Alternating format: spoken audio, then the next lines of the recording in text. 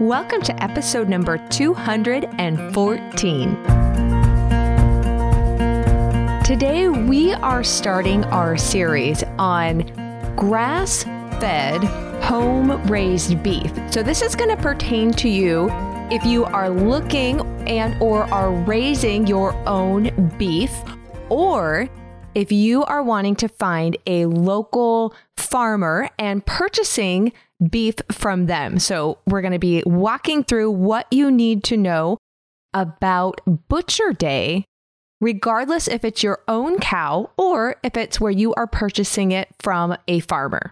Welcome to the Pioneering Today podcast with me, your host, Melissa K. Norris, where we dive into all things living homegrown and handmade, using modern homesteading to raise, preserve, and cook your own organic food no matter where you live. Today's episode, which is part of a series, so this is part 1, actually came to be from those of you who are following me on Instagram and Facebook. I shared a photo of when we were picking up our beef for the year. And many of you guys asked questions about Butcher Day, what you need to know about your cut and wrap order in order to get the most out of your meat. And so we decided that we definitely needed to have a series covering this because you guys had a lot of great and fabulous questions. When it comes to raising your own beef, this has been a lifelong experience for me. I grew up on a cattle farm. My dad, we always raised our own beef. In fact, when I was growing up, our herd was at the peak was about 120 cattle is what he ran in a herd. And then for just a short period of time, right when my husband and I first got married, we didn't raise our own beef cattle. I just got beef from my dad. But we quickly decided that we needed to be raising our own beef because the first year that we were married, so I moved from my parents' house, my husband and I got married, and then of course we moved into our own home. I was pretty young. I was 18 when I got married, and I'd never managed a household before where you're in charge of, cooking and just all the stuff that goes into having a house. We had got beef from my dad, and I didn't realize that I should have been a little bit more conservative with how I was using our hamburger. And so we ran out of our hamburger meat way before butcher time. Typically, most people will butcher in the fall because the cattle are at their fattest. So they have the most amount of meat on them. They've got the most fat on them. And in times of old, they would butcher in the fall because that was when the weather was going to be cool enough that they could age the meat, and then the meat would keep through the winter months because of those cold temperatures. So there's quite a few different reasons that we still really usually butcher in the fall months. You can butcher any time of the year, but most of your home growers and cattle ranchers and smaller farms still usually butcher in the fall. I know this is true for us because, like I said, those animals, we're not having to feed them hay yet, so they're on the gain. You want them to be on the gain as they're gaining weight. When you butcher, you don't want them to start losing weight before you hit that butcher date.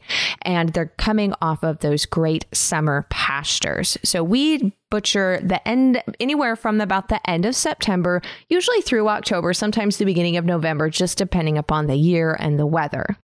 So if you run out of a certain cut of meat way before butcher date, like I did with the hamburger that first year, then I had to go to the store. And being raised on homegrown grass-fed beef, I had honestly never cooked anything else. I'd never cooked store-bought meat. Now, if we went to a restaurant or a friend's house or something like that, of course I'd had, store-bought meat that wasn't home-raised like that, but I had never really cooked it and I didn't eat it very often. And so I went and bought some hamburger for us, and it was fine. There was nothing wrong with the meat, but I tell you what, when I went to cook it, I could not believe how much liquid came out of it, and it just had a weird odor, and the taste was horrible. And we vowed then and there that we would never run out of homegrown beef again, and especially hamburger. And so after that, I got better at knowing how much we were going to be going through and how to plan out my cooking to make it last. But we decided that we wanted to be raising our own grass-fed beef again because there was no way we were eating that stuff from the store. Now, we don't butcher our cows ourselves, and there's a couple of different reasons for that. One, we do not have a fridge cold storage space in order to let the animal age and to hang properly. And I'm going to talk about that because this is something you need to know, regardless if you're doing your own butchering, if it's your own cattle, if you're getting the beef from somewhere else. But this is things that you want to be able to talk to the farmer and or the butcher about in order to get the absolute best flavor as well as tender texture on your meat. So where we live, we have a traveling butcher. So they come out to our farm and they butcher the cattle, right? I should say they kill the cattle and gut the cattle and bleed it right on site. Then they take the hanging carcass in a large refrigerated truck to the actual location of the butcher.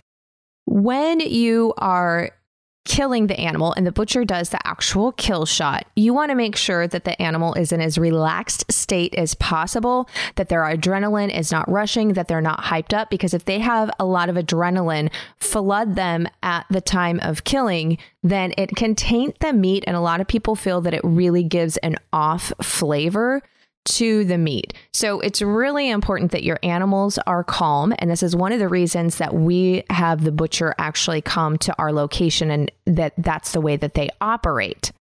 So if it's your cattle, we start practicing feeding them in a round pen or where the butcher is going to be coming so that they are used to going into that enclosure. We don't want the butcher having to chase them all over the field, especially if you have cattle that are not going to be being butchered.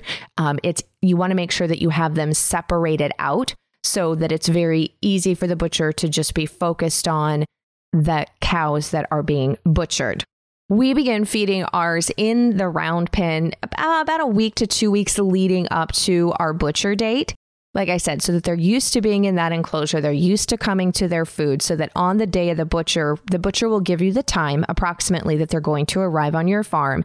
And so we, right before then, will go out and feed and then separate out. So the cows that are being butchered stay in where the feed is. The rest of them go out of the pen. And then when the butcher comes, the cattle are already separated and they're comfortable. They're, in a pen that they've been in before and are used to it so that he can do a quick kill shot so that there's no stress on the animal. Now, on butcher day, there's some cuts of the animal that you are going to get right then and there. And then the rest of the cow will go to the butcher to be processed later for cut and wrap. So that's what we're going to be addressing today. So you will get the organ meats, and this is true if you are purchasing the animal from a farmer, and if you want these cuts, then you can ask for them, or if you're having your own cow butchered. So the tongue, the heart, the liver, those are things that you are going to get right then at there if you ask for them. Usually the butcher will ask you, do you want these? Perhaps not always, so it's important to know if you want these cuts that you get them right then and there. Now, personally, the organ meats can be a great source of iron and they can have a lot of great things of them. But I have to be honest with you, I do not care how you prepare liver. I don't like it. And I know that it can be a great source of iron and lots of other things, but I don't like it. We've tried soaking it in milk. We've, of course, fried it up with onions. I don't like the smell of liver and I don't like the flavor of it. So we personally don't use the liver meat for us. Some people get it and they'll cook it up and they'll feed it if you've got dogs. A lot of people like to give it like that. Totally your choice if you want to make sure you're using all parts of the animal. But just from personal experience, we don't like to eat the liver ourselves. So that's not one we get. Now, the tongue makes excellent sandwiches. Now, it does look like a tongue. You do have to skin it and then prepare it, cook it. And then you slice it thin and it makes great sandwich meat. So a lot of people really do like to get the tongue. And then, like I said, they just slice that up after they've cooked it and use it for sandwiches. Then there is the heart. So you've got that other organs that some people like to take as well. Now, one that we don't usually use and keep is the brain. And the brain can be sauteed, it can be pan fried, it can be boiled. It has a lot of nutrients in there. Beef brain is only something that I would consume, and we don't. That's one that we don't use personally here on the homestead. We use a lot of pieces of the cow, but the brain's not one that we keep and eat. You obviously want to make sure that it does not have mad cow disease, which with your home farm, that's using good grass-fed practices, and that's not something that you're going to really come in, but I wouldn't purchase brain just from the store if I didn't know how that animal was raised. And it's also high in cholesterol, which there's varying takes and studies on cholesterol and if eating things that are high in cholesterol actually raises your cholesterol. But just a little FYI, that's something else to take into consideration. Now, those are your typical cuts that a lot of people are really familiar with that you would be getting on the day of butcher. So you want to have some type of container. We just take out a couple large stainless steel bowls. The butcher puts them right in the stainless steel bowls, and then we bring them in the house to put in the fridge or to prepare right then and there, depending on what we're doing. And if you're not able to be there, but you're getting it from a farmer, you can just ask them, and they'll usually put it in some large plastic bags or whatnot for you, and then you can go and pick it up from them. But one of the cuts that a lot of people aren't familiar with that you get on Butcher Day is called the hanging tenderloin. Now, we call it the hanging tender. It can also be referred to, some people know it as like a hanger steak, that you'll hear that term. But this is one that you're going to want to get, and you do have to request it on Butcher Day. The hanging tenderloin is a connective muscle, and it's where the last rib and the spine connect to the diaphragm of the cow. So it has good flavor. It's probably a stronger flavor than you're used to in most of your steak and beef cuts, but it's really good. In fact, it's one of our favorites. We really enjoy it.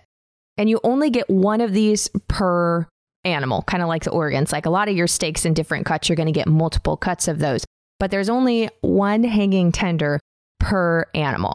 And we grill ours and then pull it off the grill. We do it to about a medium, a little bit more than medium rare, because I don't like my steak too rare. And then we pull it off and then put some butter on it and cover it up and let that butter soak in, and then slice it thinly and along the grain. And it's a little bit chewier, I would say, than like a regular, like a rib steak or a New York, or even the tender side of a regular T-bone steak.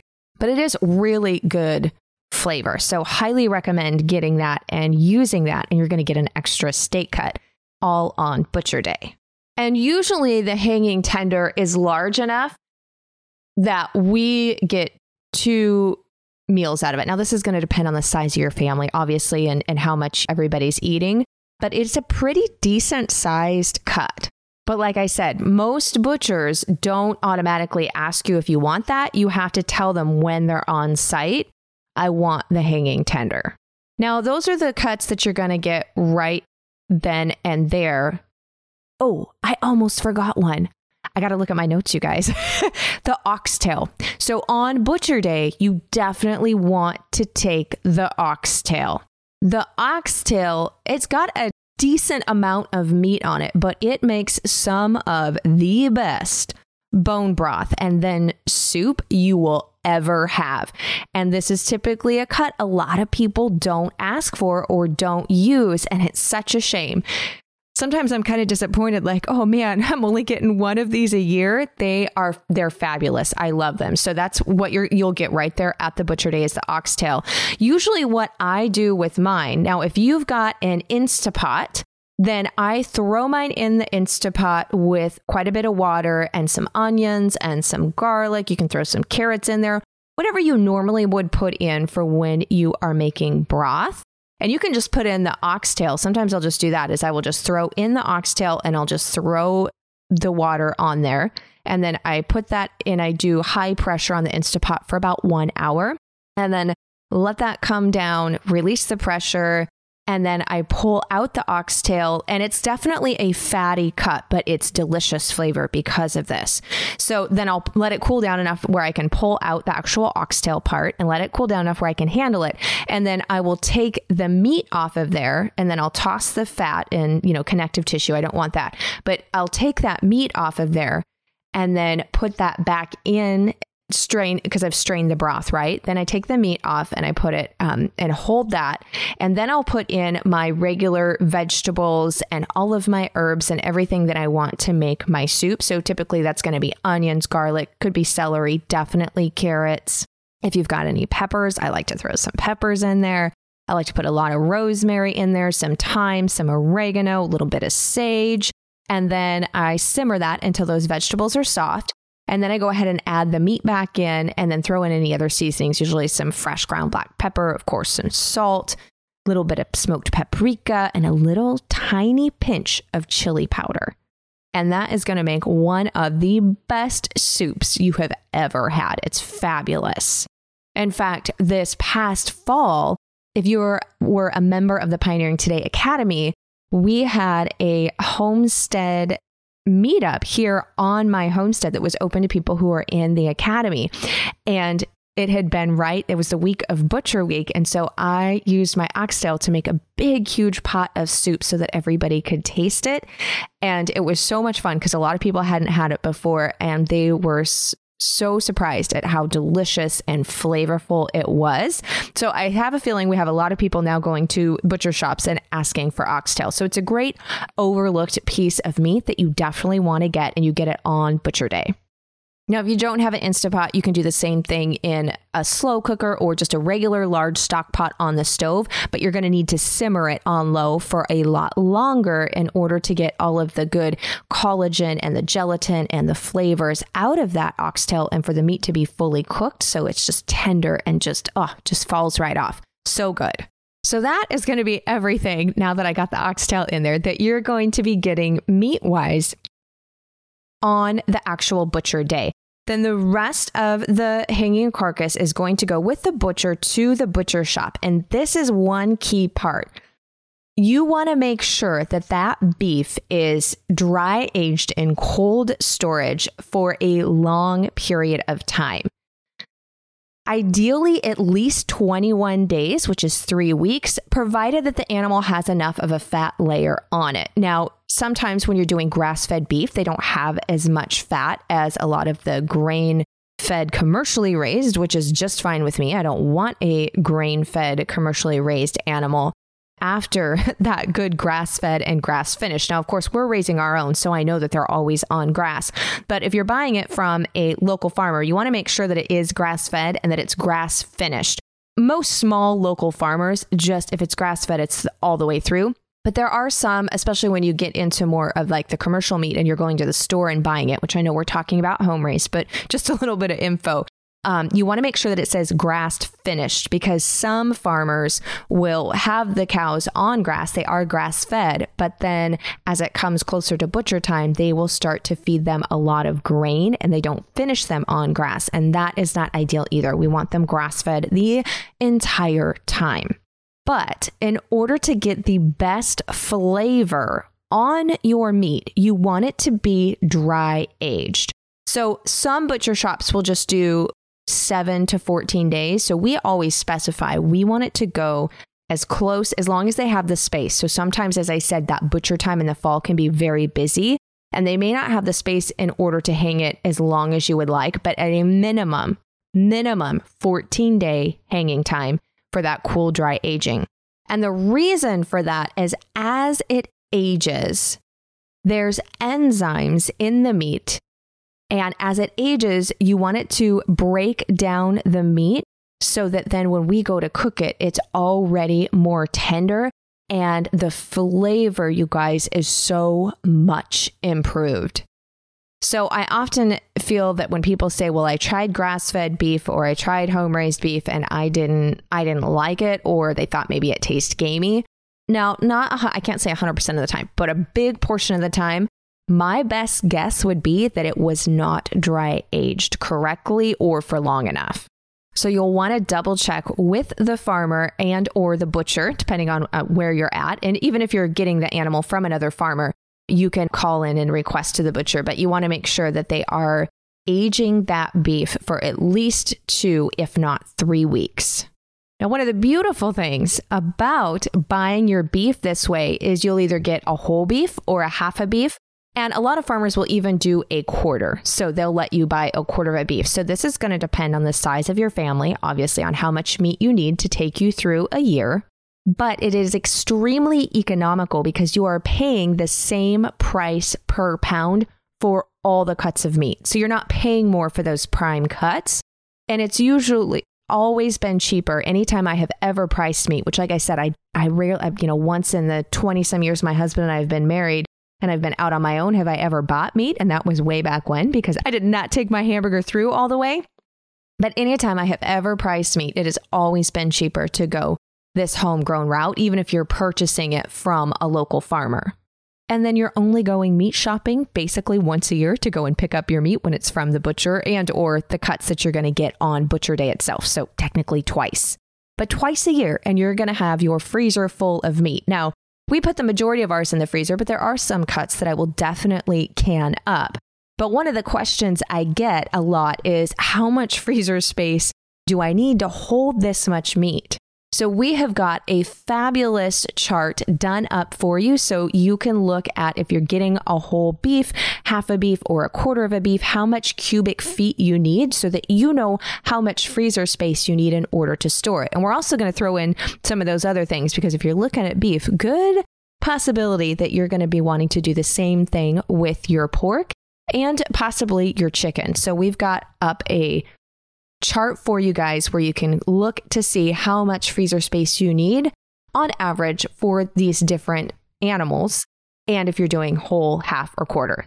So to get all of that and today's resources, definitely go to melissaknorris.com/214, just the number 214, because this is episode 214, and you will see the spot to get your hands on that chart. Now, you're going to want to also make sure that you are definitely subscribed to the podcast so that you do not miss the next episode in this series when it comes out, where we're going to be getting into the nitty-gritty of calling in your cut and wrap order to the butcher and knowing what the different cuts are so that you can make sure that you are choosing the best cuts for you and your family, as well as some things that you need to tell them if you want them, that they necessarily won't just give to you, that you need to request. So definitely let me know if you've got any more questions on this part of the process. I would love to answer them in an upcoming episode. And I can't wait to be back here with you for episode number 215 on the cut and wrap process. Bye for now. We'll talk soon.